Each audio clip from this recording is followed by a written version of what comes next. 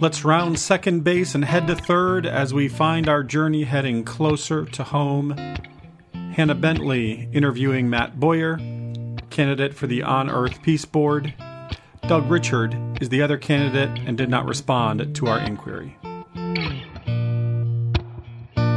So welcome to Matt Boyer. We're glad for this opportunity to get to know you better as you are on the ballot for On Earth Peace Board member. What makes the position you're being considered for important in the life of the broader church?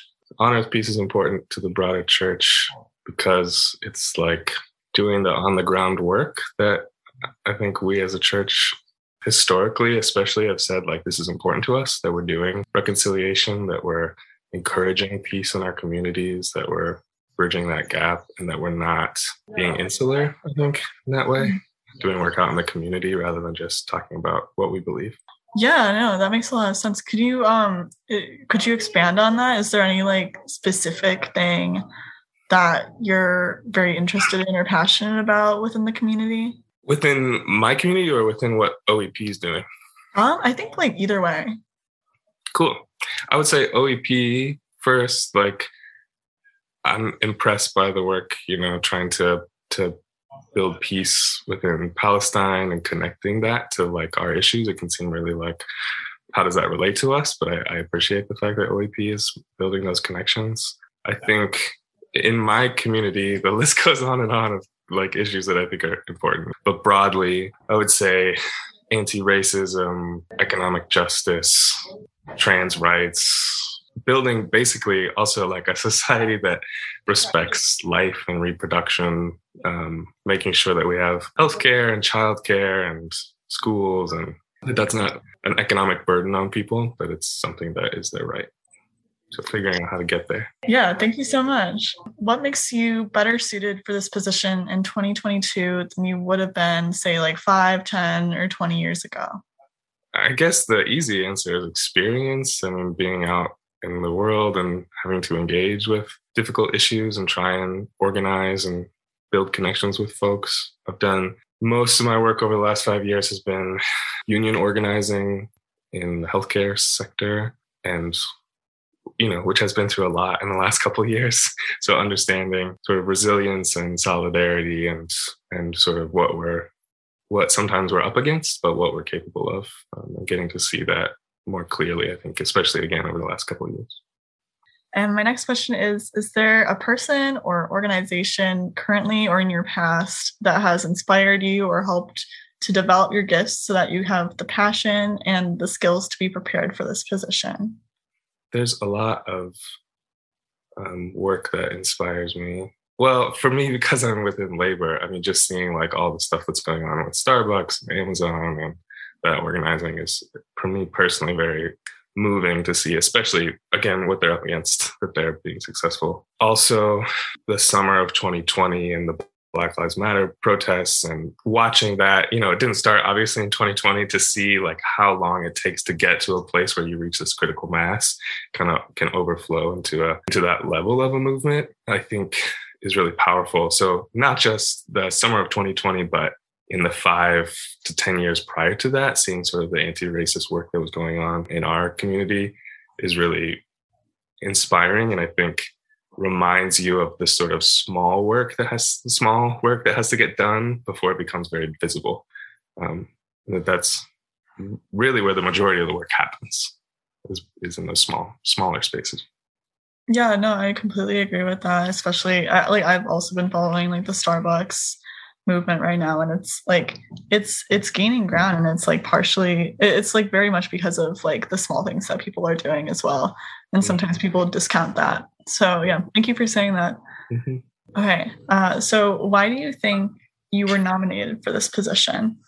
I know the person that nominated me, and what she said was she felt like my work doing organizing and sort of being involved in this sort of social movement stuff was what qualified me. I don't know if that's true, but I'm excited about it. I don't know if this qualifies me, but I'm excited about it from that perspective again of like, if we're doing that meaningful day-to-day work, like it will become more and more visible. It will grow into something that we probably don't even know what it will become.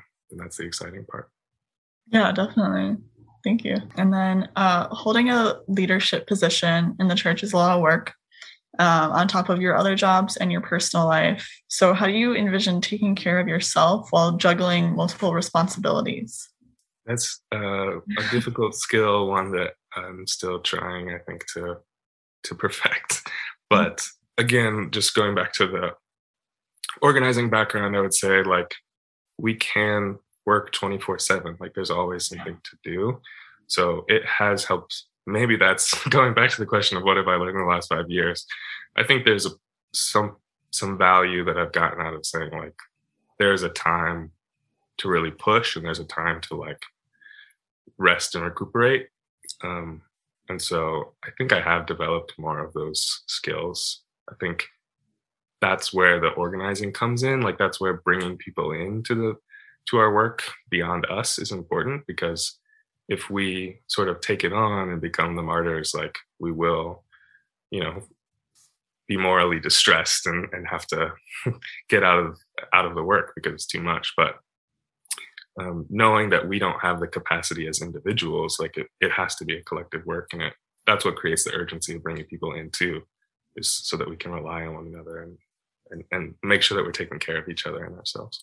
What is your vision for the Church of the Brethren, and how do you long for us to become more aligned with the teachings of Jesus? What I long for personally is that we can embrace some of our like historical identity a little bit, that we were from the beginning, I think, a little bit difficult people in society, that we were, in important ways, we were apart from society and also built around consensus and trying to reach decisions together, and then in very explicit ways holding each other accountable to that consensus. I really admire, when you look especially at the very early Church of the Brethren, I think they made some difficult decisions within their society around like collective decisions about if you enslave someone, for example, like you cannot be a member of the church. You'll be, those sort of difficult but foundational sort of like human rights decisions as a collective body, and then really holding each other accountable to that, rather than being solely a question of like, what are your beliefs? What is your faith? Like orthodoxy kind of issues, more focusing on the praxis. And that is what I appreciate about the Church of the Brethren. That's what I hope we will continue to be, is a group built around living out what we say and not just saying it. Yeah, I completely agree with that. Are you talking about with this? Are you talking about like you don't want to like waver on issues? Are you talking about like you want to like take more stances on things? Or yeah, I think both of those. I think it's hard because again, I think it has to be a collective process. I think we have to like make some of these decisions together. So as an individual to say like these are the positions I think we should take is sort of contrary to that. But I do think that like we need to engage in difficult conversations and move from a perspective of really looking again at the text and looking at the Bible and seeing some pretty radical stuff in the teachings of Jesus around and immediately after in Acts, when the disciples start to live that out, it's very clearly in conflict with the world. And I think that's, again, something that is inspiring to me about the Brethren, is not always trying to integrate themselves and like, okay, let's try and get along, or let's be polite as like our primary objective, but like, how are we going to transform society so that it looks like what Jesus was talking about? That makes a lot of sense. Thank you so much.